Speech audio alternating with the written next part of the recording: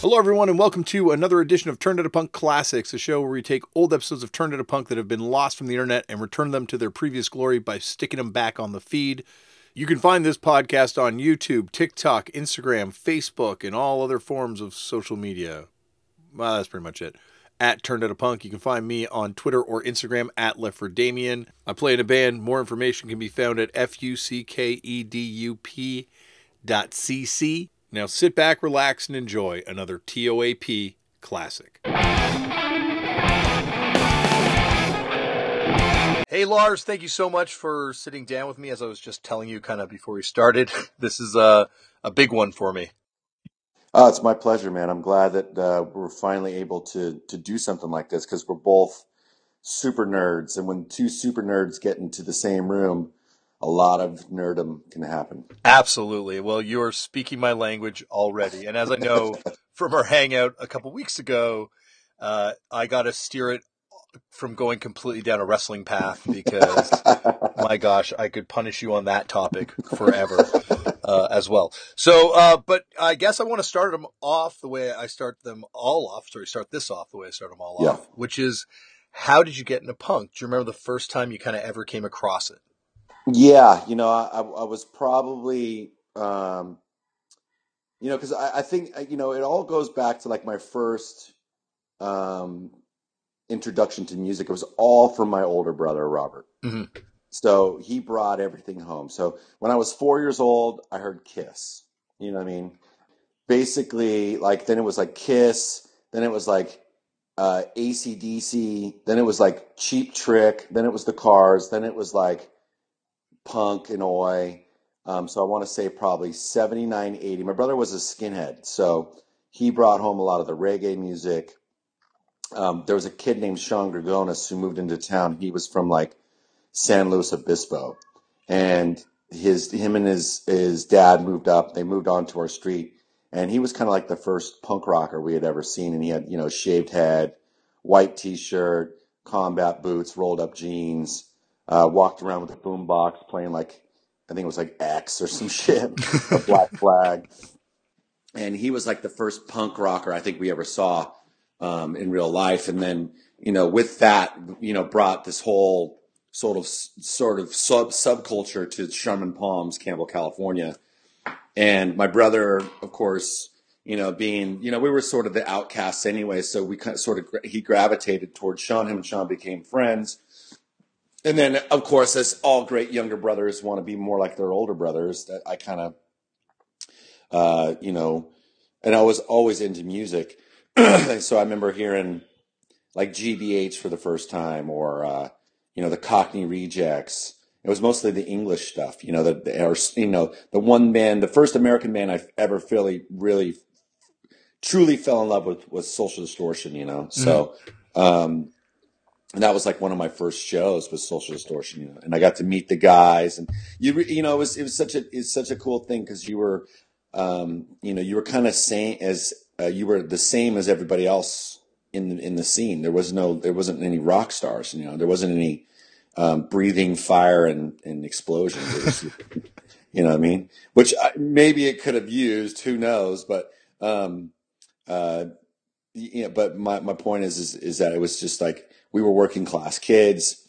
We were actually working poor before the term was even fucking made, So we grew up in project housing, and I think it's just the music, the attitude. It was really easy to gravitate to, because even the kids, even this music that was coming from England, we could identify with because it sounded like they were coming from the same neighborhoods, you know what I mean? Absolutely. About breathing fire on stage. Every time I've seen a punk band try and do that, it's ended in a disaster. I'm going to say a good 60% of the times I've seen a band try it. So maybe it's better we don't know. Well, I'm actually happy to say that I've never ever seen a punk band try that. But the infamous Toronto They Live tragedy show, that was a legitimate tragedy for one of the singers of They Live, unfortunately, that night. Got you. Which is a great movie featuring our friend Roddy Piper. Absolutely. And that was totally where they got it from. I think they opened the 7-inch with a sample, if I'm not mistaken. Really? Back when you could get away with that such thing. Yeah.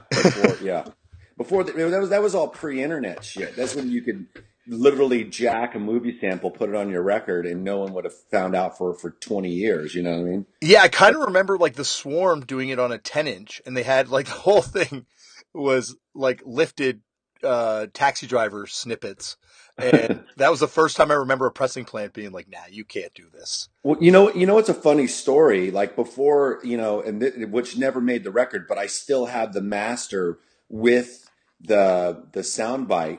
There was a Spider-Man TV show, and we had Sick of It All singing backgrounds on avenues and alleyways. And Spider-Man basically in this TV show says, not to steal anybody's line, but it's clobbering time, from the thing. Yeah, yeah. And we sampled that for the beginning for the intro of Avenues and Alleyways, and it was off that Spider-Man TV show at the time, and we recorded it, whatever, and from a VHS tape. You know what I mean? Yeah. And I think BJ Pappas, who was this photographer in New York, she would do like every time Rancid rolled through, she took photographs. Sick of It All, Agnostic Front. She took photos of everybody. She's on the H2O record, I think, right? No, correct. Is that her? Yeah. Yeah, pretty sure. Yeah. Yeah. No, that's the H2O record. I'm trying to think. On like. Well, she definitely took photos of them. Yeah. I've definitely seen her photography before. I will check this and put this in the beginning of the show. Right, but I think she was the one that got us the sample.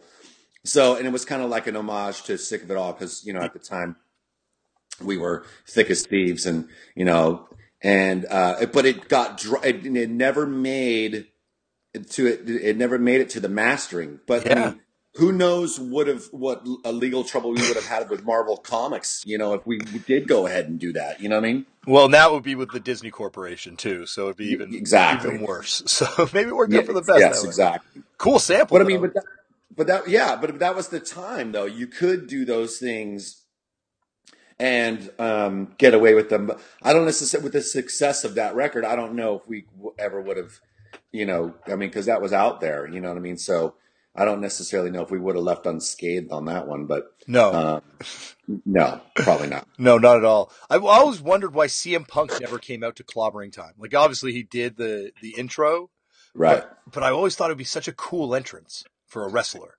Yeah, I wondered why CM Punk never used a fucking Rancid song for a goddamn intro. And that's very true. A bone of contention. I go, dude, you got a fucking guy here. Like, what is fucking wrong with you? You know what I mean? And I remember they were shooting his documentary and they wanted to cut. They came and because he came to the show with us in Albany, New York, and a lot of that backstage stuff with us was in Albany. Yeah. And I think I put him on the spot that night before we did Last One to Die. I was like, if I was a professional wrestler, this is what I would want my theme song to be. And I just kind of looked right at him, and he was just kind of looking at me like, fuck you, dick. Like, why are you putting me on the spot? You know what I mean? It's like, come on, bro, brother. I mean, here I am, like this super wrestling fan. And I've never seen any one of my any song I've ever been a part. Well, besides, there's been a few, to come out to it. The Backyard Wrestling video game. You guys are on that soundtrack. Yeah, but I mean, and there's a lot of great wrestlers, that have come out to Bastard songs, and you know what I mean, and really cool stuff. And I am honored. But it's like when it's your buddy, when it's one of your best friends, and he's coming out to fucking some. I mean, I'm not taking anything away from Living Color. No. It's a great track. I mean, let's just be honest. And, but actually, honestly, the lyrical content actually fit his persona at the time. So it totally makes sense. But, whatever. It was kind of like, throw your fucking friend a bone here, dick. You know what I mean? Well, I heard it through the grapevine. He might have another fight coming up that maybe he needs walkout music for. So, Well, you never know what can happen. You never know what can happen. But yeah, no, I'm waiting for the phone call, punker. I agree, though. I definitely agree too. You want your WrestleMania moment, You know what? I need my WrestleMania. Look, I've experienced a lot in my life. Okay, granted, I've been fortunate enough to have some success in my life, but you know what? I've never had my WrestleMania moment, and that's the one thing I'll go to my grave going, I need my WrestleMania moment. Yeah, no, absolutely. I think that is joking aside.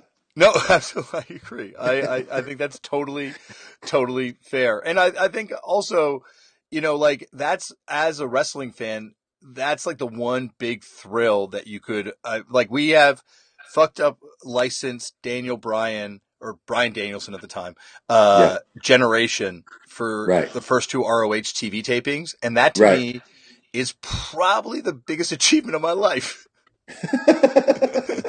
It's amazing. It's amazing when you like look at your life and your success, like what you feel is success. And I'm the same way, dude. It's like, how much have I been involved, or my music or something I've done that has been involved in wrestling? That's how I measure my success. Well, I was going to say, how does it feel to have been in the best WWE DVD ever? Like, legitimately. And I thought that was a good one. I really honestly did. And I know, it's easy for me to say because, obviously, the guy's my brother and I might be biased, but legitimately, like, that was like the most honest one I've ever seen them put out. Yeah. And I think it set the tone for the ones that kind of come after to be better. Exactly.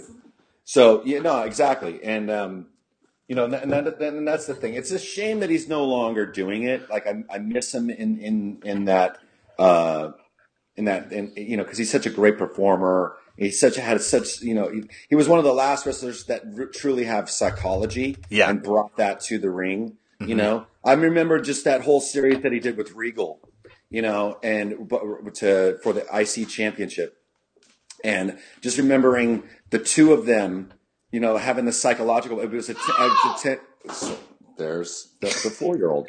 Don't worry, mine will make a run in soon, I imagine. but it's like the psychology. Soren, I love you very much. All right. Okay, so let me try to find another room. But the psychology that they brought to the ring was like something that hadn't really been seen in a long, long time. You know what I mean? Absolutely. Like he is like one of the all-time greats. And I think we all still have that, Tanahashi fantasy, Tokyo Dome thing to look forward to maybe. So yeah, I'm just saying, just putting it out there. Yeah. But anyway, this is exactly what I thought was going to happen. So let's get back to your life story in Punk. Okay. Because, oh my gosh, I could talk wrestling with you all day. Yeah. But back to, so what was kind of your first, like you mentioned Social Distortion was the first show that you really connected with. What was your first show you went to? It didn't even have to be Punk, like concert even. It was a Punk show. I remember because I distinctly remember going to see AC/DC for the first time in the big gigantic arena, and I was thinking, would they do? They do concerts in places like this, like you know what I mean? Like I didn't even really think like, but yeah, I was probably there was a Black Flag show with DOA. And I remember I got my ass kicked by my own brother. So here's what happened. So it was at Briner Hall in Campbell, California, and it was I can't remember what even fucking year it was, but anyways, it was really, I was really, really young. And my brother had now clicked up with a bunch of people, and on the corner of Campbell Avenue in Hamilton, there was a gas station, and behind that gas station there was an alleyway with like a fence, and you could go back there. A lot of the kids would go back there and drink beer, and because the show was literally a hop, skip, and a jump from there, maybe a block away. So I remember I had gotten stoned. Somebody passed me a joint, whatever. I smoked it. I was probably about 10. Wow. 11, Yeah. And I got stoned, and I was really stoked I was stoned, but it was dark outside, so it started kind of getting kind of creepy for me because you're 10, you're stoned, 10. Yeah. And I remember my mom said basically I could go to the show because my brother was there and that I was his responsibility. So, anyways, I'm walking by, I'm walking around, because I'm high, and I distinctly remember the feeling of like being high and enjoying it, like whoa, this is like I've arrived. Kind of feeling, Yeah. And I remember walking by this fence, and all of a sudden I heard this commotion, and next thing you know, I'm on the floor and I'm getting kicked and I'm getting punched, and then all of a sudden I hear this voice go, whoa, whoa, whoa, stop, that's my little brother. So basically my brother and his buddies were waiting behind this fence to roll onto somebody, and I just happened to be the unlucky person who walked by at that time. And so he picks me up and kind of dusts me off a little bit, and he goes, "You okay, man? You okay?" And I was like, "Yeah, I'm fine." And he goes, "What's wrong with you?" And I go, "I'm really stoned," like, and I was proud as I made this statement. I'm really stoned, and he's like, "You're what?" I go, "I'm really stoned," and all of his friends start, kind of laughing, like, "Hey, welcome to the club," kind of thing. And then my brother starts just literally beating the shit out of me and saying, "You're my responsibility. Mom's gonna kill, blah blah blah blah blah." It starts, and then makes me walk home the mile and a half back home by myself in the dark at like 10 o'clock at night. And Holy. I'm stoned, and I'm scared now, because it's just like it's a long walk when you're 10, number one, and when you're stoned, everything kind of moves even that much slower, Hmm. So you add all the factors in there. Um, that's what I remember of my first punk show. And you have little kid legs, so it takes a lot longer to walk. Amen to that. Oh my. Amen to that. Wow, that's what a terrible first show.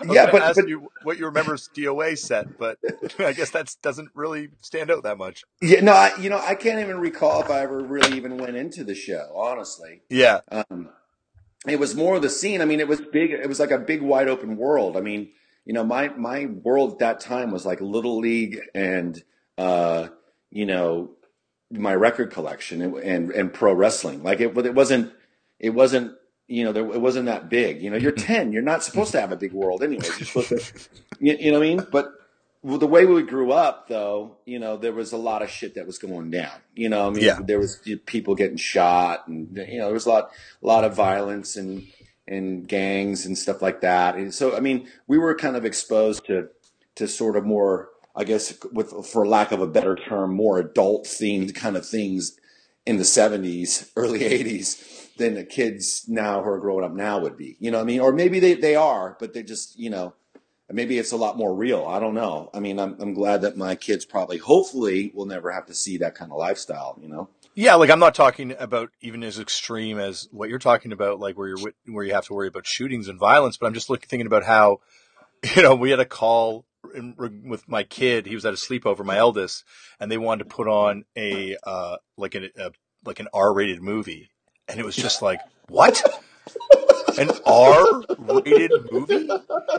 And like I'm thinking back, but I'd seen all that stuff by the time I was 7. Like I already had a Freddy Krueger poster on my wall when I was 8. See, that's what I mean. It's like that. My mom smoked when she was pregnant with me. I mean, come Yeah, on. It's like, it's just like they didn't. It was the '70s, man. Shit happened. Like yeah, nobody shaved, and everybody like did. It was over excess. You know what I mean? yeah, yeah, So absolutely. Well, I think it's just now. I think we quote unquote know better. Like yeah, about a lot of things, and it's like I think about even myself. Like I had a fairly sheltered-ish upbringing, but I was still downtown Toronto going to these shows by myself at 12 years old, 13 years right. old. And it's like I was exposed to a lot of crazy stuff going to these shows being downtown, going to these concerts. And it's like, I don't know if I'm going to let my 13-year-old have the same liberties. No, I mean, I think about some of the things that I've done, in my life, and at an early age. I mean, I think my oldest, he's like 8 years old. He's going to be 9 in September. And I think 2 years from now, basically is when I got exposed to this music, to this culture, to the scene. Yeah. You know what I mean? That's when I shaved my head. I became a little skinhead. I got my pair of boots. You know what I mean? I bleached all my jeans. You know what I mean? I wore suspenders, although they were like 5 inches thick. you know, I did everything I possibly could. I mean, I didn't know about a Fred Perry or a Ben Sherman. We got those Britannia ones, those polo shirts. Um, but yeah, I mean, and another thought I was thinking was the first time I saw Social Distortion, and I followed Dennis Donnell around the club because he had a Social Distortion button on his overcoat, and I wanted that button. And I remember I went up these stairs, and it was like this weird kind of hallway that you go up these stairs and you go down, and you're at the other part of this room. And he waited for me on the other side of the stairwell because he obviously figured out that I was following him. And he goes, "What do you want?" And I was like, "I just want your button." And he goes, "Oh, okay." And he actually gave me his button off of his jacket. You know what I mean? And and it was really cool. And we Yeah. ended up the first time I ever got had a salty dog, which is like vodka and grapefruit juice. I was in the back before the show with all the Social Distortion guys, and it was Derek and Brent and Mike and Dennis, and me and Dennis became friends. He like gave me his phone number, you know what I mean? And when they came through, 2 times later, I mean, my mom made them frozen hamburgers, and they crashed on my floor. You know, when they played the American Legion Hall in Campbell. You know what I mean? Like that's the way the scene was. You know, they came over to the house.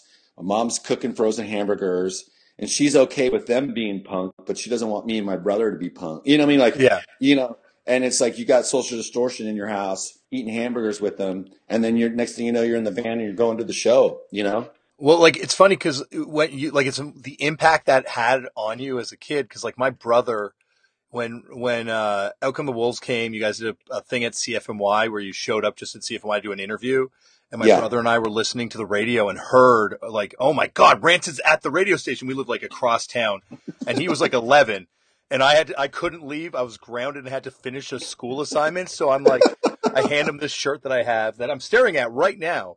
With all these bands that I got to see, like the first couple years I was going to shows, and I'm like, get this signed. And he grabbed the first CD he found, which was his Operation Ivy CD, and took off running and got on the subway. And I remember seeing him nearly get hit by a car as he took off outside of our house. And he made it there and met you guys and like got all this stuff signed. And I remember he came back and he had you had signed his Operation Ivy CD. And he's like, I felt so bad because I had only had this Operation Ivy CD, and he hands it to you and you're like, oh, no problem, man. I'm happy to sign this for you. I love this record. And it's just like you guys were at the like in the middle of this crazy shitstorm that I'm sure we're going to Yeah. hopefully talk about today. Yeah. And you were Yeah. still cool to this kid, you know, this like 11-year-old kid. So it's obvious that Social Distortion thing had an impact on you. Well, yeah, but that's the whole thing. I mean, like the punk rock. Why I gravitated to that more than to Motley Crue is because, pure and simply, the people that were making the music were just the same as you. You know what I mean? And if you're coming to the punk show, then you must feel as fucked up as I do. Yeah. You know what I mean? And that to me was, like you said, I mean, there was an a connection that when I came up through this whole thing, it's like you're all one and the same. You all look out for each other. It's you against the world. And these bands, you know, you felt like were yours. You know, that those were your bands telling people how you felt, and and then you sing the lyrics with them, and then it was like you were in the band because they were talking about what you felt. You know, it wasn't like a far off concept. I didn't know anything about, you know, that's why my Kiss records ended up going onto the shelf. You know what I mean? Is it, you know, I didn't know what Christine 16 meant until I was like 15. You know what I mean? Like, okay, he likes the young ladies. Okay. But you know what I mean? Like I just thought it was a nice song about Christine. You know what I mean? Yeah. Whatever, you know? So, I mean, not that I was that naive, but naive enough, you know, naive enough. To that world, at least. Yeah. Exactly. So, but that wasn't something that seemed reachable in my world, you know? I never thought about, you know, like becoming rich and famous, you know? I never like, I wanted to be, of course, because I came from, you know, a shitty fucking low-income housing apartment building, you know what I mean? Where there was lots of craziness and lots of fucking violence and just, you know, gnarliness.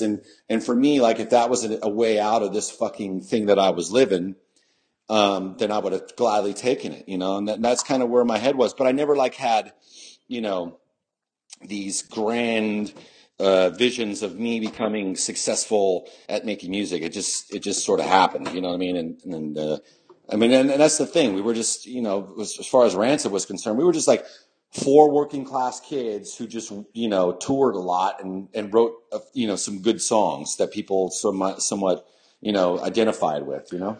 Well, my God, if we get into even your B-sides, I was just listening to like a bunch of B-sides today and we'll get into that. My God, there's lots of places to go here, Lars. So many places to go. But back to where we were. Yeah. You brought up your record collection that you had, you know, around that time. You brought the Kiss records. What other stuff were you getting? Was it just stuff that your brother was kind of bringing up? And where were you kind of buying records at that point? Well, Tower Records was great. There was the Tower Records on Bascom Avenue, and they had an import section. So you could go there and you could get like, I found Blitz All Out Attack. Whoa. What I mean? I found Exploited Computers Don't Blunder. I remember I bought the first Meteors record, or not the first record, but Wrecking Crew. And it was at the time when you looked at the cover and the cover was cool, you would buy it, Yeah. And they put them in these plastic sleeves, right? So you could change the price tag, you know what I mean? By just undoing the plastic sleeve and putting the record into a different plastic sleeve. Because it was just held together with a piece of tape. So all you had to do is just be a little bit sneaky about it, change the record, and boom, there you go. I mean, it's before barcodes, And then all of a sudden you're getting a Blitz All Attack for the price of a Pat Benatar single. Exactly. So the 7 inches were in one room, and then you had the 12-inch vinyl on the other side, and it was the total import section. And you could find everything. I mean, I remember when I got out of juvenile hall for the first time, I got busted for breaking and entering, cruelty to animals, possession of PCP, mayhem, and a few other of these things. And I was 11 years old, and whoa.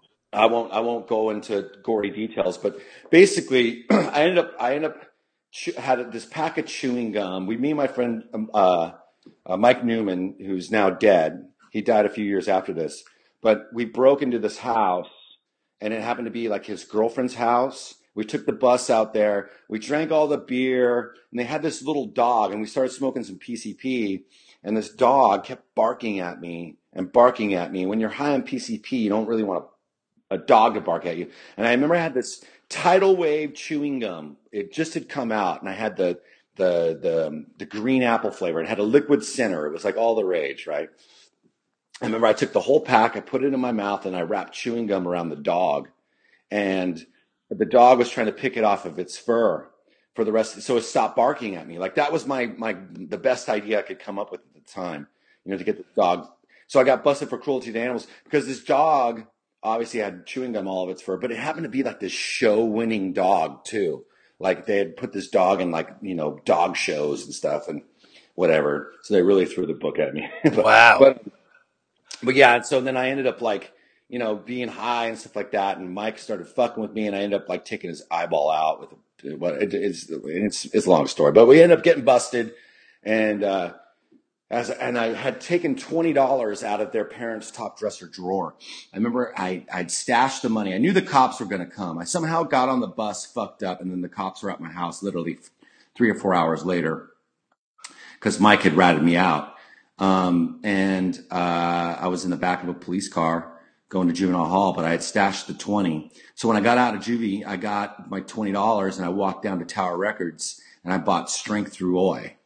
And that's kind of the record that really set the tone for me for the rest of my life, which was the second Oi record. I had the first Oi record, but the second Oi record is when I really was like, okay, this is it. This is kind of what I want to do. You know what I mean? So, and it was a compilation record, and it was great because I loved comp records at the time because you had the Last Resort, you had the Toy Dolls, you had the Strike, you had, all these great bands all in one collection. And, it was perfect. You didn't have to go buy single records, you know what I mean? And feel like you could get much more from it. You know what I mean? Well, as a kid, especially when you don't have access to a lot of funds, granted, I don't have a story like that about acquiring a record, but that definitely compilations are the best way to find out about everything. Exactly. And that's why I still love them because Yeah. honestly, a lot of my favorite records are the comps, because, all the Oi records were great, there were some that were kind of lemons, like the later ones, like the Oi of Sex and just stuff like that. But, Son of Oi, I like. There's a couple tracks on Son of Oi that are okay. Yeah. They had, I mean, there's some great songs on that. Wasn't there a song with that Prol band on there? Yeah. Yeah. But so, I mean, I always liked those types of records mostly. But that also turned me on to buying bands' records. But then you had Blitz coming out with telecommunication and that other stupid fucking whack ass shit. Fucking, I was so bummed, dude, when I bought that fucking record that I still have to this day, and I've never thrown it away, because if I ever wanted to meet any of those fuckers, I was gonna go, what the fuck is this about, bro? You don't think that record now?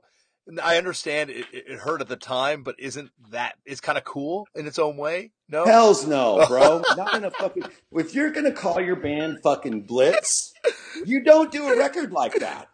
It's like if the Ramones came out with like some fucking like new romantic shit. You know what I mean? Like what the fuck? Like all of a sudden they have wave cuts. They look like Flock of Seagulls. No. It's no. The Ramones never did that. The Ramones never let me down. Okay, Blitz let me down. Wow. Well, Mackie is a fan of the show, so maybe he will hear this now. No, I love Mackie. I know Mackie, but Mackie wasn't part of that. That's true. Thing. That's true. He left. Midge, God rest his soul, wasn't part of that either. So yeah, that's true. He had gone by that point. But there was like just prior to that, like some of those kind of like there's some, I don't know. I like some of the, not telecommunication, but what's the single just before it? Was it White Man like that? Something like that. No, New Age. When they. But that's fine. That's fine. But I mean, come on, that's a great song. That's a killer song. That was great. It wasn't. I mean that speaks for a whole generation. I think. True. That's true. So and that's one of those songs that no matter where you go, when you listen to it, it's still going to strike a chord with you. But it was after that, obviously. I mean, that record cover, obviously, the New Age record cover was, obviously a glimpse of things to fucking come. But little did we know that, like, we're going to get fucking telecommunication. Like, what the fuck is wrong with you people? Like, I'm sorry. Is that why Rancid has never phoned it in on any of your comp tracks? Bro, like, this is the way we feel about Rancid. Like, we've always had this kind of ideology. Like, you're going to spend money to come see us play, buy a record, whatever it may be. We know what it's like we've all experienced in our lifetime, buying a record that sucks. You know what I mean? Thinking you're going to get something, and all of a sudden it's like, oh, great, your supply of tuna, like when The Price is Right. Like, I picked the wrong fucking door on this one. You know what I mean? So I feel like that we put all our heart and soul into everything that we do. And that's what I try to do with every band that I've played with, is take that ideology and like bring it, cause I don't want everybody to say, I don't want anybody to come up to me and say, yo, dude, I spent, $12 or whatever on your record and it sucks. I mean, there's always going to be people who will say that, just probably now more than ever, because they're going to hear this and go, well, I'm going to go up to Lars and say that I spent 12. But that's fine. Whatever. My point is, it's like, if I feel good, like if I make a record that I feel like I would buy, you know what I mean? And and it's not all about buying in dollars and cents. It's not all about that. I mean, no, but it's about sacrifice, right? Like you have a limited amount of resources, so what people are giving that to you. So I totally understand what you're saying. Like it's not like a capitalist thing. It's just like a thing. No, and it's just kind of the way that you think about it at points. I mean, but I also go in and I don't think, are people going to buy this? You know what I mean? Like I'm just kind of like, I go in and I want to make songs that I want to hear. I want to see this, and I think if you approach it like that, it's a safe bet, Yeah, absolutely. Well, no, I was going to say, like, right from that Kill Rockstars compilation, like, it's like some of my favorite songs that you guys have are these like random comp songs. You guys steal every comp. It's crazy. But anyway, we can go down that road later on.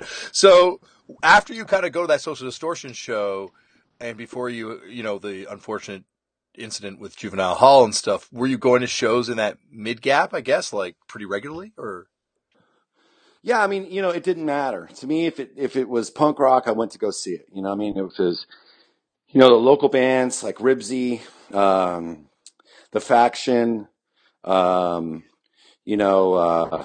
any European band I'd go and see, whether it was Discharge or GBH or Angelic Upstarts or whoever it was, I mean, you put a name on it, and I've probably seen it.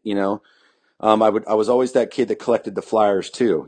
So I would take all the flyers from the shows I'd been to, put them up on my wall, and they were my mementos. They were, before tattoos, right? So, but a lot of great local bands, that I would always go see and try to support just to be part of it. You know what I mean? And that was kind of what was most important to me, was being part of the scene, because honestly, like, at this point, you had all those TV shows like Quincy and Chips, and then Donahue, the day after school special, the day my kid turned punk, and you had all these things, and then these characters on these TV shows with name like Chemical Waste.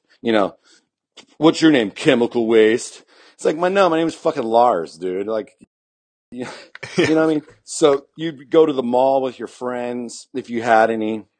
And, like my best friend, after like when the punk thing happened, and pretty much every single parent that I was, of the friends that I did have, said, you cannot hang out with that guy. I got banned from my own family. I couldn't go to Christmas or to Thanksgiving because my dad's mom, my grandmother on my father's side and grandfather, they banned me from the house coming over, banned me and my brother, blame my mom, my poor mom, Danish immigrant, grew up during World War II, saw her family get killed, is losing control of her children. You know what I mean? Like, the last thing you need is to be cut off from support at that point. Right. Yeah. But my mom, God bless her, she tried. She was raising two boys by herself. By the time I was 3, my dad was out of the picture. You know what I mean? And he would come in and out frequently, but he was always sort of supportive of us being different, because he was different. He was a Grease, so, there was this whole, in the family, there was a lot of fear, there was a lot of craziness, you know what I mean? And growing up in a European sort of household, where my mom is basically straight off the boat Danish and, survived a war and stuff like that. It wasn't like going over to, John Smith's house, my buddy, where they were talking about something completely different at the dinner table than we were, so you already felt like you belonged to begin with. It wasn't Leave It to Beaver style. It was, we talked about things that, if we did sit down at dinner with each other, but what I'm saying? It was a different, I think we were more European, in that sense of where we were brought up, like more with that kind of open-minded, sort of mentality, where we accepting, was a little bit more, wasn't so judgmental, what I mean? And I'm not trying to say that, Americans are, it's kind of dumb sometimes, but what I'm saying, but like, including myself, but, Canadians are just as dumb. So yeah, well, I mean, we're just human beings trying to get on with our lives, but the point I'm trying to make is that from the get-go, I felt like an outsider. So when I found the punk rock thing, when I found the skinhead thing, when I found that subculture, like it was natural. It was as natural as like putting on your pants. You know what I mean? So, it just, for me, that's where it was. Yeah, absolutely. Well, so I guess I was going to ask you, was Sticky they're from San Jose area, right? Or no? I think Sticky was from Hayward or some shit like that. They're on some another great band from fucking Social Unrest. Social Unrest, yeah, unbelievable band. I used to see them, and Crucifix was another one that we used to see all the time, and you know what I mean. And like like I said, the Dead Kennedys, and I remember seeing Camper Van Beethoven, with the Dead Kennedys. You know what I mean? With the Dead Kennedys? Yeah, at the New Varsity in Palo Alto. What was the audience reaction like to Camper Van Beethoven at a Dead Kennedy show at that point? Well, this was like 1986, maybe. Oh, so it was later on, yeah. So, I mean, everybody was pretty, I kind of remember being kind of chill, I was Riot though when the DKs played there, everybody started up the shit, and I saw Suicidal, all those bands, like there wasn't, if there was a show, you went. You know what I mean?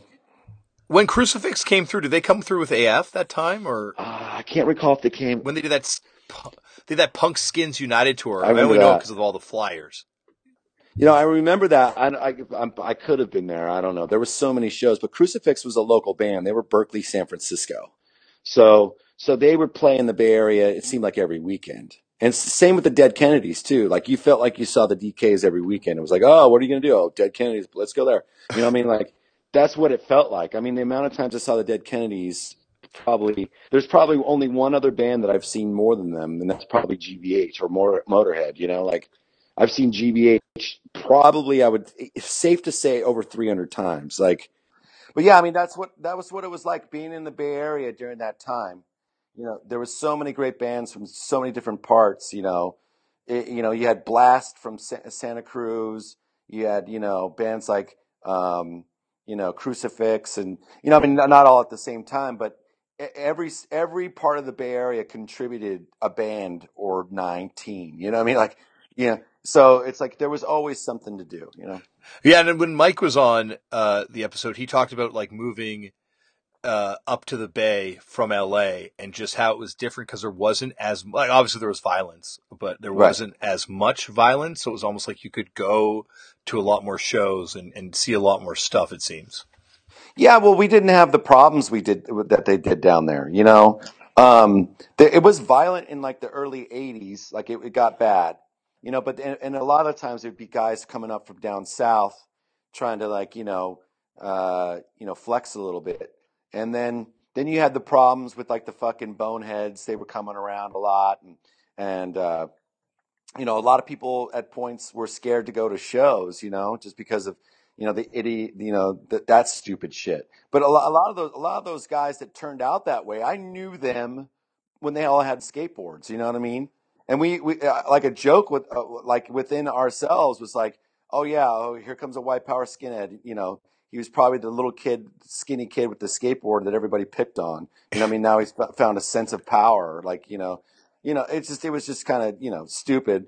But that sort of all kind of went away, got beat out of the scene. I mean, a lot of people didn't stand for it. A lot of people, you know, they don't come around no more, put it that way. Well, there's that famous photo from the Floor Punch show where the Nazi skinhead's about to get smacked with a bat from behind and Yeah. stuff, and it's like so it's still something that I guess beats strong in that in that community, that scene, your scene, I guess. Well, the thing about it is I don't call Nazi skinheads. Yeah, They're boneheads. boneheads. Because Yeah, I because if you're, apologize. Yeah, well, no, but I mean, it's like skinhead comes from Jamaican reggae. If that's the origin, if that's the soundtrack, there's no way you can tout any kind of uh, bullshit fucking neo-Nazism. It's a contradiction in terms. You know what I mean? Like you can have your politics and lean to the left or lean to the right. I mean, it's America. Do what you want. But like those two and two don't go hand in hand. absolutely. So I guess like at this point, there's also that famous story that I wanted to ask you about you and MDC. I think it was in Details magazine in that feature way back when. I remember reading it. Like was it like them or was it the UK subs that smuggled you in a It drum was, case? yeah, it was. Oh, oh, fuck! You got to bring that up. All right, so, I'm 19. I joined the UK subs, right? And we're going up to Scotland, and it's like my third show with the band. I've done two shows, um, and they said, Lars, do you have a Scottish passport? And I say, a Scottish passport? And they say, yeah, you need us. Did you not get it when you came in? Did you not tell them that you're going to, like, they come up with this fucking story, and I'm like, no. And so they're obviously taking the piss out of me, right? Yeah, So, yeah. so, but I'm 19 and I don't know any better, you know what I mean? So I'm like, no, I didn't get that. So we had this old like Mercedes van that they had. This guy named Gaz had that we would all drive in it, but it had an exhaust leak, so there was like a hole on the floorboard in the back, Yeah. and so we would cover it up with an amp, right? So we'd put a Marshall cabinet with the back down on top of the hole, right, and it would sit in the middle of the van. So they said, "Oh fuck, we're gonna have to smuggle you in." So, okay, well, we're almost to the border, Lars. You're going to need to hide yourself. I'm like, what the fuck? And I'm like, oh, great. So I'm like, okay, what do we, I got to do what I got to do. You know what I mean? So, I want, what am I going to say? No. Yeah, it's your first time there too, probably, right? Like, It is my first time there. That's why they're easy, taking the piss out of me. So where the hole is on the floor, Brian Barnes, the bass player, goes, "Oh, let me help you, mate. I got a great idea." And I go, "Fine." He goes, "Here, help me pick this up." So we lift up the Marshall. He goes, "You cover the hole." I remember I was wearing this sheepskin jacket. I'll never forget it because there was a spot on that sheepskin jacket right where I was covering the hole. And he goes, "I'm going to put the Marshall on you. You hold on to it." So basically, and then I feel like these bags being thrown on my feet. You know what I mean? Now that so I'm holding this Marshall cabinet on top of me. I'm face up. I got my head kind of to the side, and I'm just thinking, "Fuck! Fuck! I hope I don't get caught. I hope I don't get caught." That's what's going through my fucking head, right? Assholes. And obviously Gaz is like swerving. If he sees the bump, he's hitting it. You know what I mean? And so this goes on for about a half an hour, 45 minutes. I don't know, or at least it seems that much. And all of a sudden I hear Charlie like giggling. And I'm like, what the fuck, right? And I'm like, and then all of a sudden like everybody's kind of snickering and kind of whispering and stuff like that. And I'm like, oh, maybe we're getting close to the border. No, they're just fucking laughing at the fucking stupid American that's got the fucking Marshall cabinet clogging the hole to the exhaust so the exhaust doesn't come into the fucking van and kill us all. Like, that's what I'm doing. And basically I kind of figure it out and I get up and then I throw the amp off of me and I kind of sit up and everybody just starts pointing and laughing at me like, you fucking idiot. You know what I mean? Like, so. oh, well, I don't think that's the story I was bringing up because I think the story I remember hearing was that you were smuggled in a drum case when you were underage to a show, or you had to sit in a drum to keep it from rolling. Okay. With MDC, that's the story I was thinking. No. That was for the Necros. That was for the Necros. The Necros it was Ronnie. Oh, okay. Ronnie Tannehill's backyard party. Okay, so I'm 11 years old. Yeah. And it's like the Faction, the Necros, Living Abortions. Fuck, who else was there? What backyard a show. Party. Yeah, it's just some backyard party. It's Ronnie Tannehill's like 16th or 17th birthday.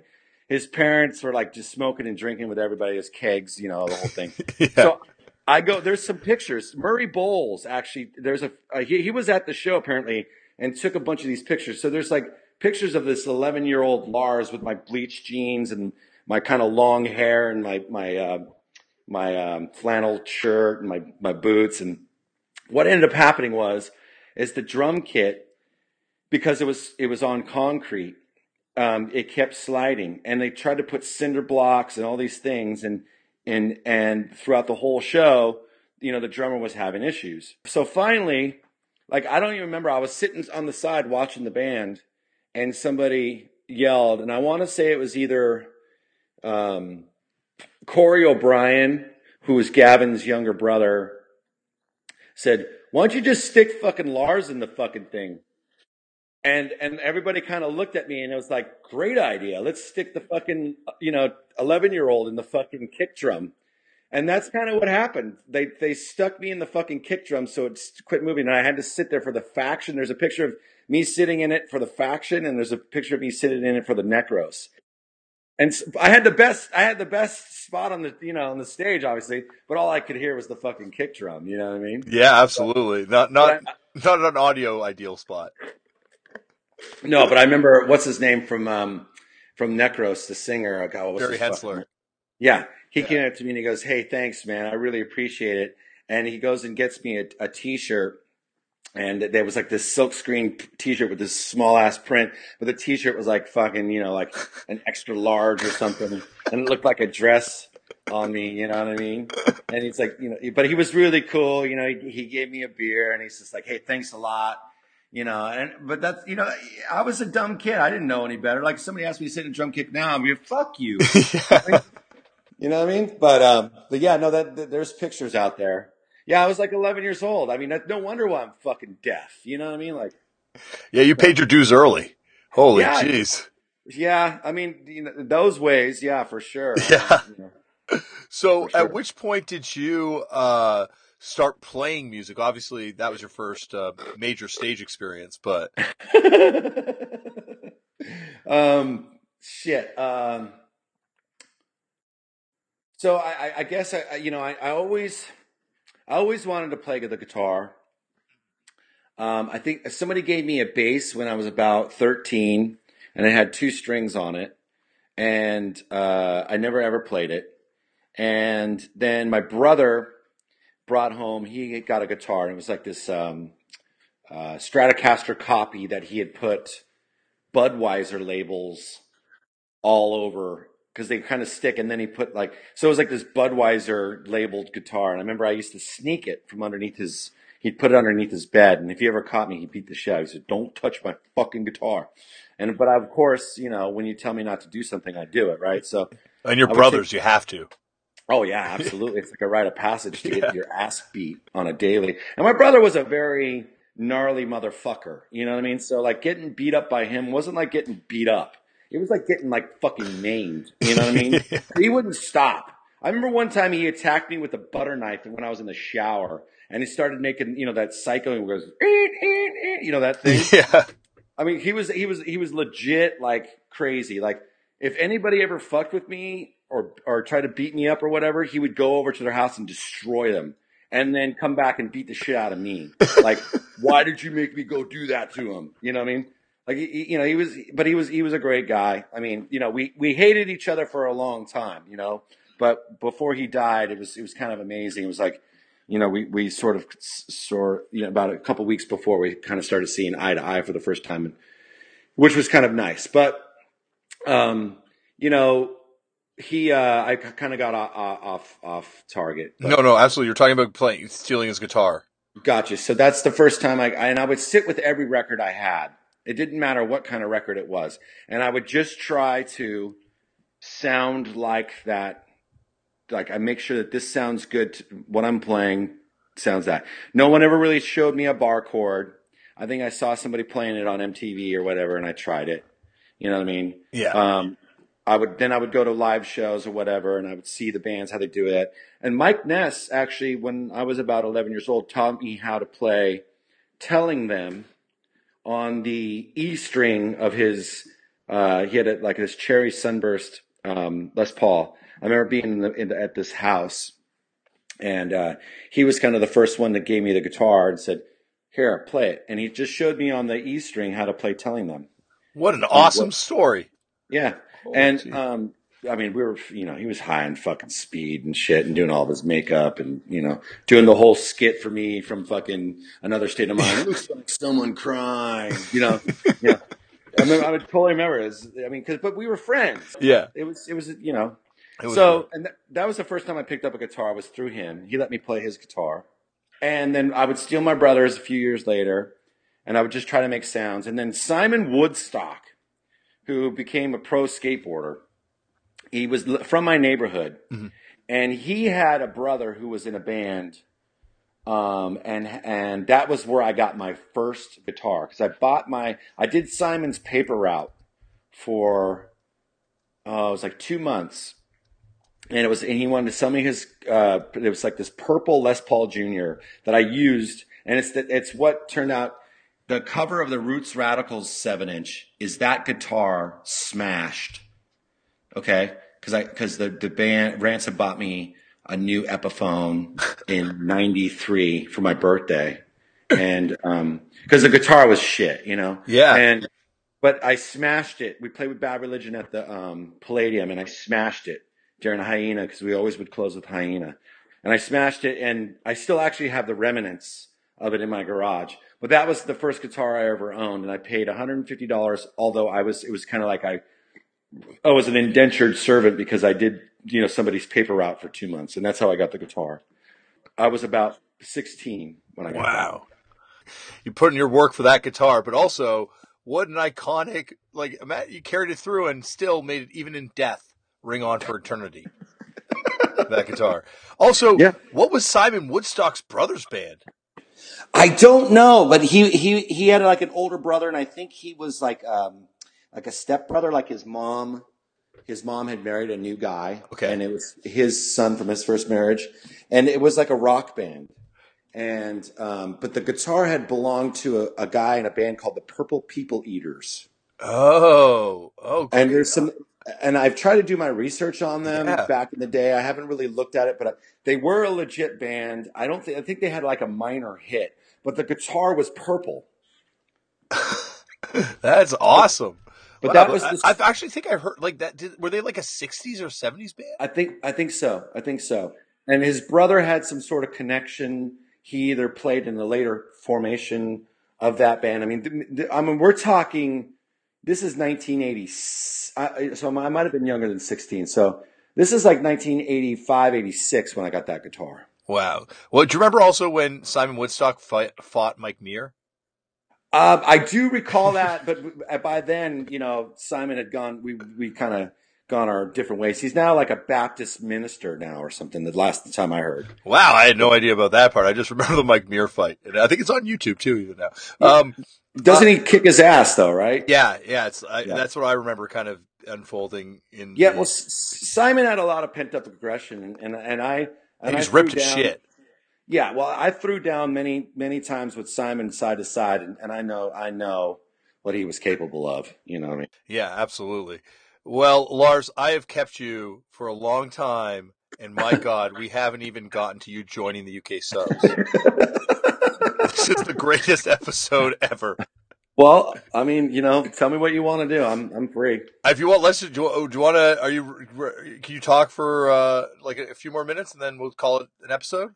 Whatever you want to do. I mean, it's on you, bro. Like if Oh, you want to talk all day, I can do that. Like I said, this is the first time in a long time I got nothing going on. well, Like then the I'm going to kids have are to keep gone. you. I'm going to have Yeah, to keep you. the kids are gone. The wife is gone. It's like the perfect day to catch me. Well, my kids are downstairs chilling with my wife comfortably, and so I am ready to keep going. Okay, let's do it. Let's do it. Let's do it. So, I guess so you start playing, and what do you remember like when you first started playing with a band, or the first people you played with? Yeah, it's funny because the first band that I really ever got into was this band called the Nowhere Men. Okay. And that was with Gordy, who later became the unknown bastard in the Bastards. Oh wow. Okay. And I think I knew that actually. I'm sorry. yeah, so he was the singer, and it was an Oi band. And this is like 1988, 89. And we had Ken Head. We called him Ken Head because he was a skinhead, and his name was Ken. He played the drums. We had this guy named Brandon, who was this long-haired metal guy on guitar. Me on guitar, Pasta on the bass, and then Gordy sang. And we did like these. Actually did a demo. I don't even have a copy of it myself. I don't think I have to take a look, but it was just shouting "Oi." I remember one of the songs was called "Working Class." And it was like, working class, strength through Oi, working class, not a politician's toy, working class, strength through Oi, let's get together now. Like that was the chorus, Yeah. It was obviously very juvenile, but that was kind of the first thing. We did some shows we played with the Mentors, we played with Aggression, we played with JFA, Blast, Capital Punishment. We played with slow down. You've just played with like an unbelievable list of bands that you said there. That's awesome. Holy well, shit. but I mean, and Those the are Melvins, locals, I guess, right? Yeah, when we played with the Melvins at one point, we actually played. That's how I got the gig in the UK subs, because we played the Omni at this all-day punk fest, and the subs played the Gilman. And they played it at a matinee. So after their show, they came over to the punk fest, and the headliners were the Melvins, and it was like the Melvins, JFA, Capital Punishment. They're from Fresno, if I remember correctly, and Blast, and we had played with Blast a few times because, so I knew Clifford, and so he would invite us to play, and so the UK sub. So Charlie and the guitar player Carl at the time, who had been in The Exploited, he was on that Horror Epics record, and they came down to the show, and ironically, at the time, the Nowhere Men were doing Organized Crime, which was a UK sub song. And he saw us playing it. And I went to the bar after the show, and I went to go order a beer or whatever with the drink ticket, and Charlie Harper's right there, and he's like, "Hey, great set tonight." And I looked over and I'm like, "Oh fuck, it's Charlie Harper."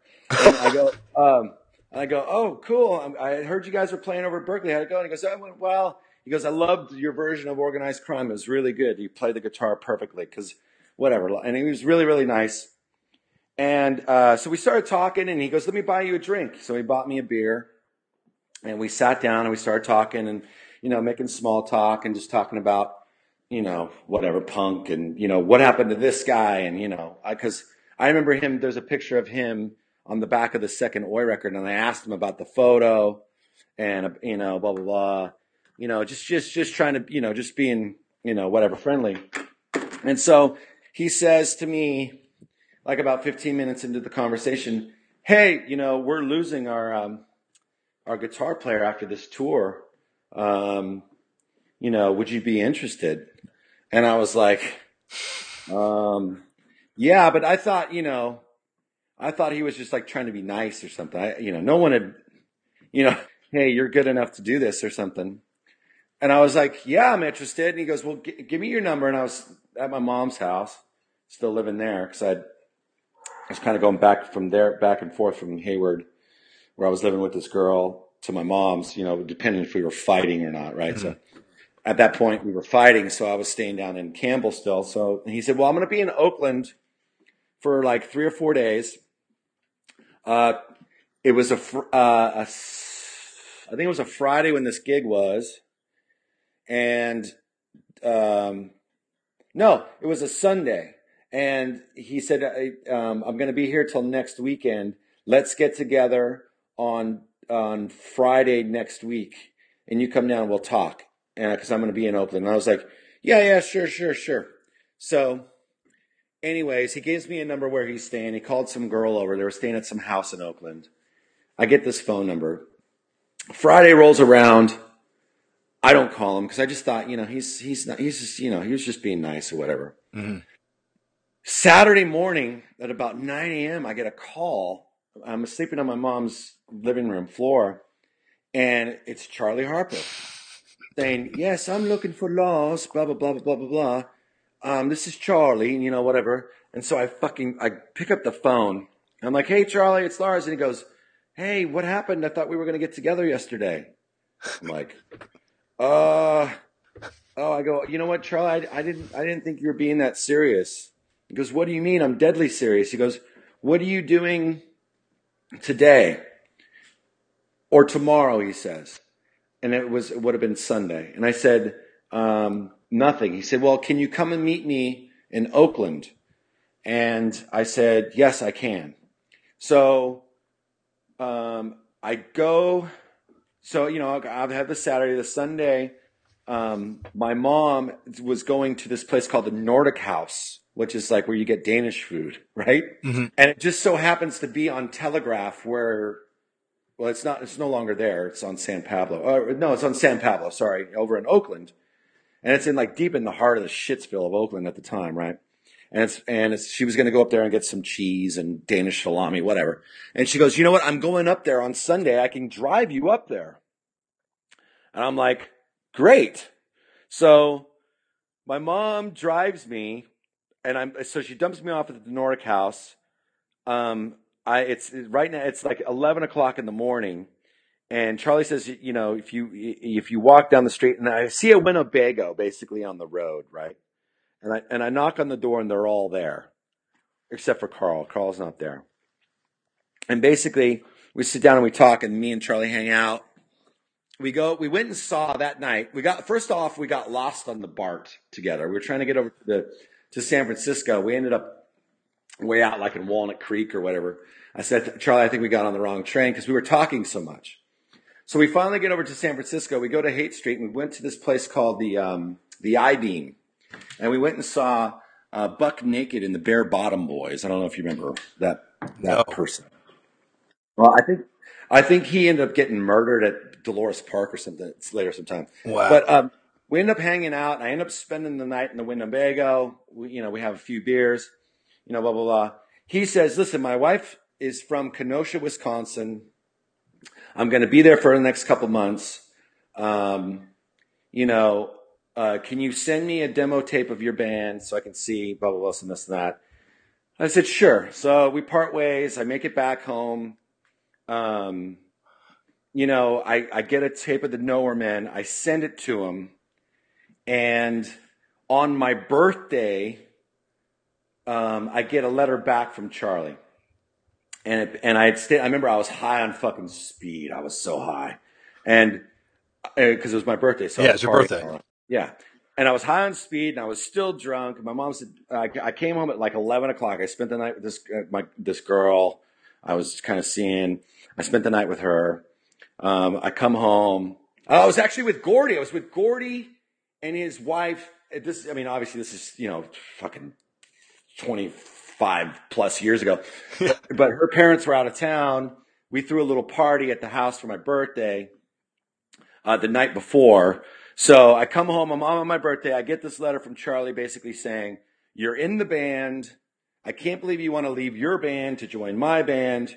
You're great, but this and that. We need to make plans. We have a show on October. This is August 30th. So he says, we have a show on October, blah, blah, blah, with the X-Ray Specs. And this is when these kind of first big punk festivals where they're getting a lot of these older bands and putting them all together. So it was like the Lurkers, X-Ray Specs, Vibrators, UK Subs, Chelsea, What is this and all like for you though? Like, 'cause this is your shit. Like this, like, obviously Oi is more your stuff, but I mean, like, what's it like, even like the UK sub thing happening to you as like a kid going through this?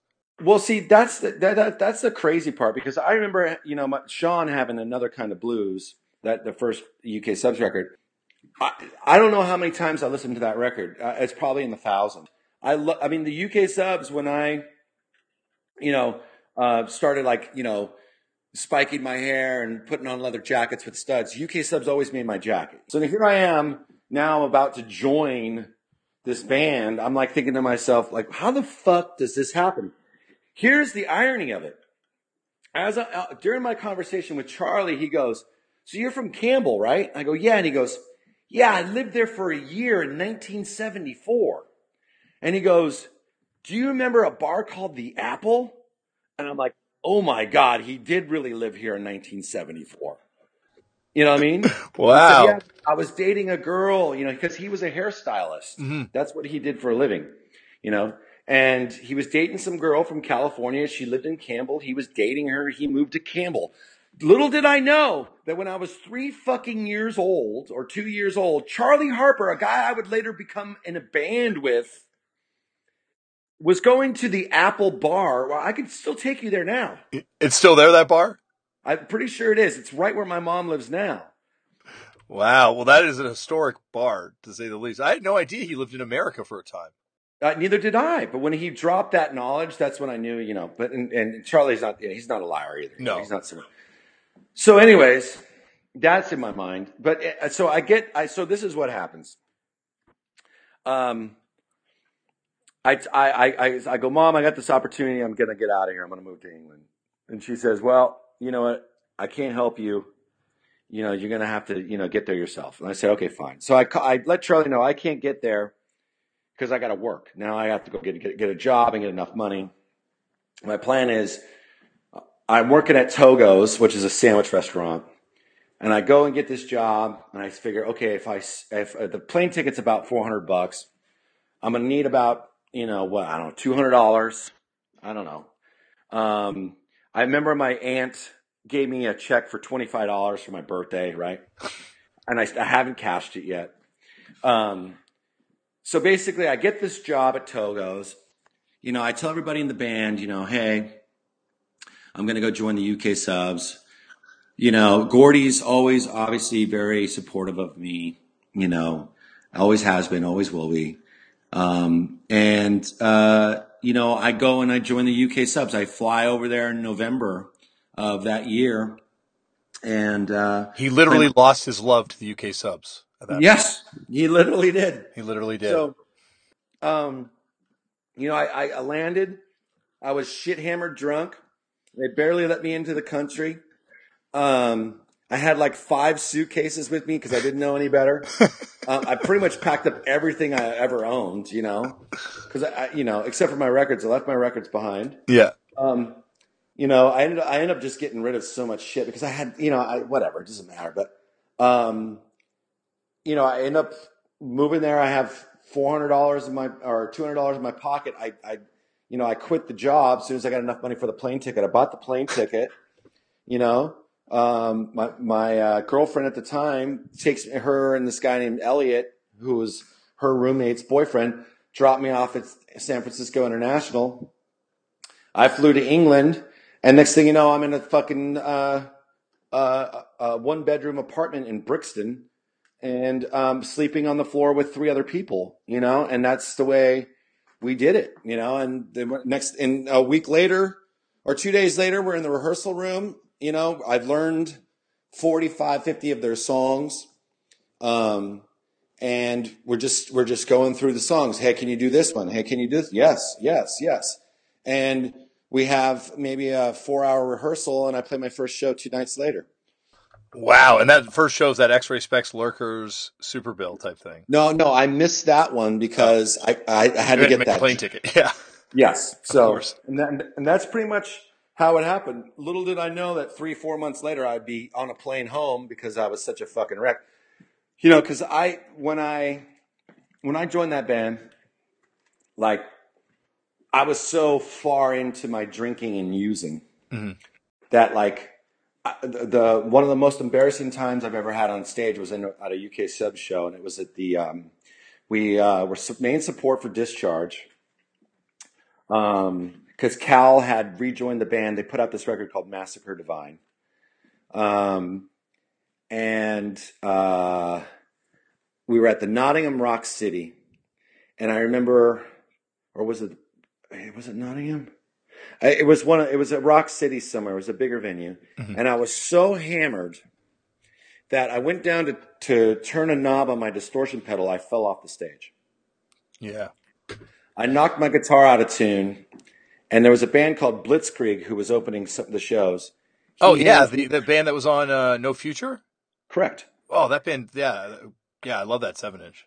Okay, so the guitar player gives me his guitar. Little do I know it's tuned a whole step down. I'm so drunk, I can't tell. So we're playing Born a Rocker, Die a Rocker, and I'm completely out of key. It was embarrassing for everybody else. Remember, Charlie, there was these fucking crazy motherfucking skinhead security that had all these Rottweilers. For whatever reason, the Rottweilers hated everybody except for me. I literally slept with the dogs that night. It was so fucking cold. It was in the middle of December. It was like one of the coldest winters that they had in a long time. And I had like 6 Rottweilers. And I'm in a fucking van with all these fucking crazy ass skinheads with face tattoos. You know what I mean? And the dogs are keeping me warm. They wouldn't even let me get my sleeping bag out of the fucking van. So I embarrassed them pretty much. So that's kind of how that whole thing ended. You know what I mean? But you were super young to be going through that experience. Well, that was the thing. I was 19. And these guys had been well-traveled veterans. Charlie at the time, I think, was close to 50. Mm-hmm. And then Pete Davies was in the band, who was the drummer on Another Kind of Blues. And I think the first 7-inch as well. Because their original guitar player was this black guy named, what was his fucking name? He's the guy that wrote CID. Oh, that song is so sick. Yeah, and I forget his fucking name. So I was in that. So it was me, Brian Barnes, who was the closest in age to me, who was, I think, 27 or 28 at the time. And then there was Charlie and Pete, who were about the same age. So they had already been there and done that. They had done that, 20 years prior to me joining the band. So they didn't really want, some 19-year-old kid. Yeah, I could play the songs to a T, but I was also a handful. I mean, I got them banned from this town called Ironbridge. They could never go back there again because of my antics. It's the only time I've ever gotten a ban banned from a town, and it happened to be the UK Subs. And it's funny because we did a photo session there in the morning before the local townspeople came and said, "Don't ever come back." And Charlie actually reminded me of it. I was with him when he had his apartment about 10 years ago, and he gave me the actual photo. He said, because me and Charlie had a big falling out after that, because he had an idea about how he wanted me to be. And of course, I was 19 and wasn't going to listen to anybody. I mean, my mom couldn't change me from the way I acted. Like, who the fuck is my punk rock idol telling me I need to look this way or act this way? Like, fuck you, Yeah. you fuck, And so I badmouthed them in this interview I did when I joined Rancid. And I was working at Tower Records right before we were about to make Let's Go. And I picked up this fanzine and it said interview with the UK Subs. And for whatever reason, I opened it up to the page where they're talking to Charlie. And they asked the question, Lars from Rancid, talks some smack about you. Like, I can't even remember how it was even worded. What do you say about that? And the way Charlie answered that question made me feel about, I don't know, less than 2 inches tall. And it was really humbling, because I kind of badmouthed him, because I was angry, I said some things, whatever, I was dumb. But it was great because in 1995, Rancid played at the Underworld in Camden and over in England, and I got to meet Charlie, and we hugged it out. And ever since then, he's been like a grandfather to my kids, so. No, we got to open for him one time, and still this day, what an amazing kind of legend to still be that guy. And he's still cool. Yeah. He was awesome to us too. Well, that's the way he is, though. I mean, he'll continue doing it, and he's like one of the most humble guys in the world, and he's got a great knowledge, of everything, and I just never, Well, he never left too. Where are they now? It's Correct. Not really about the UK Subs. Right. It's true. It's true. My God, Lars, do I want to talk to you forever? But I should let you go because this has been awesome, and we aren't even at you joining Rancid. And I have as I told you in advance, sheets of questions to get to myself. But But thank you, man, for doing this. This has been an unbelievably fun conversation. I've had a blast. Well, I had a great time too. This is probably the best interview I've ever done. So if you ever want to continue where you left off, I'm happy to do that. Oh my God. Well, congratulations, everyone. You've just met your new Turn It a Punk co-host.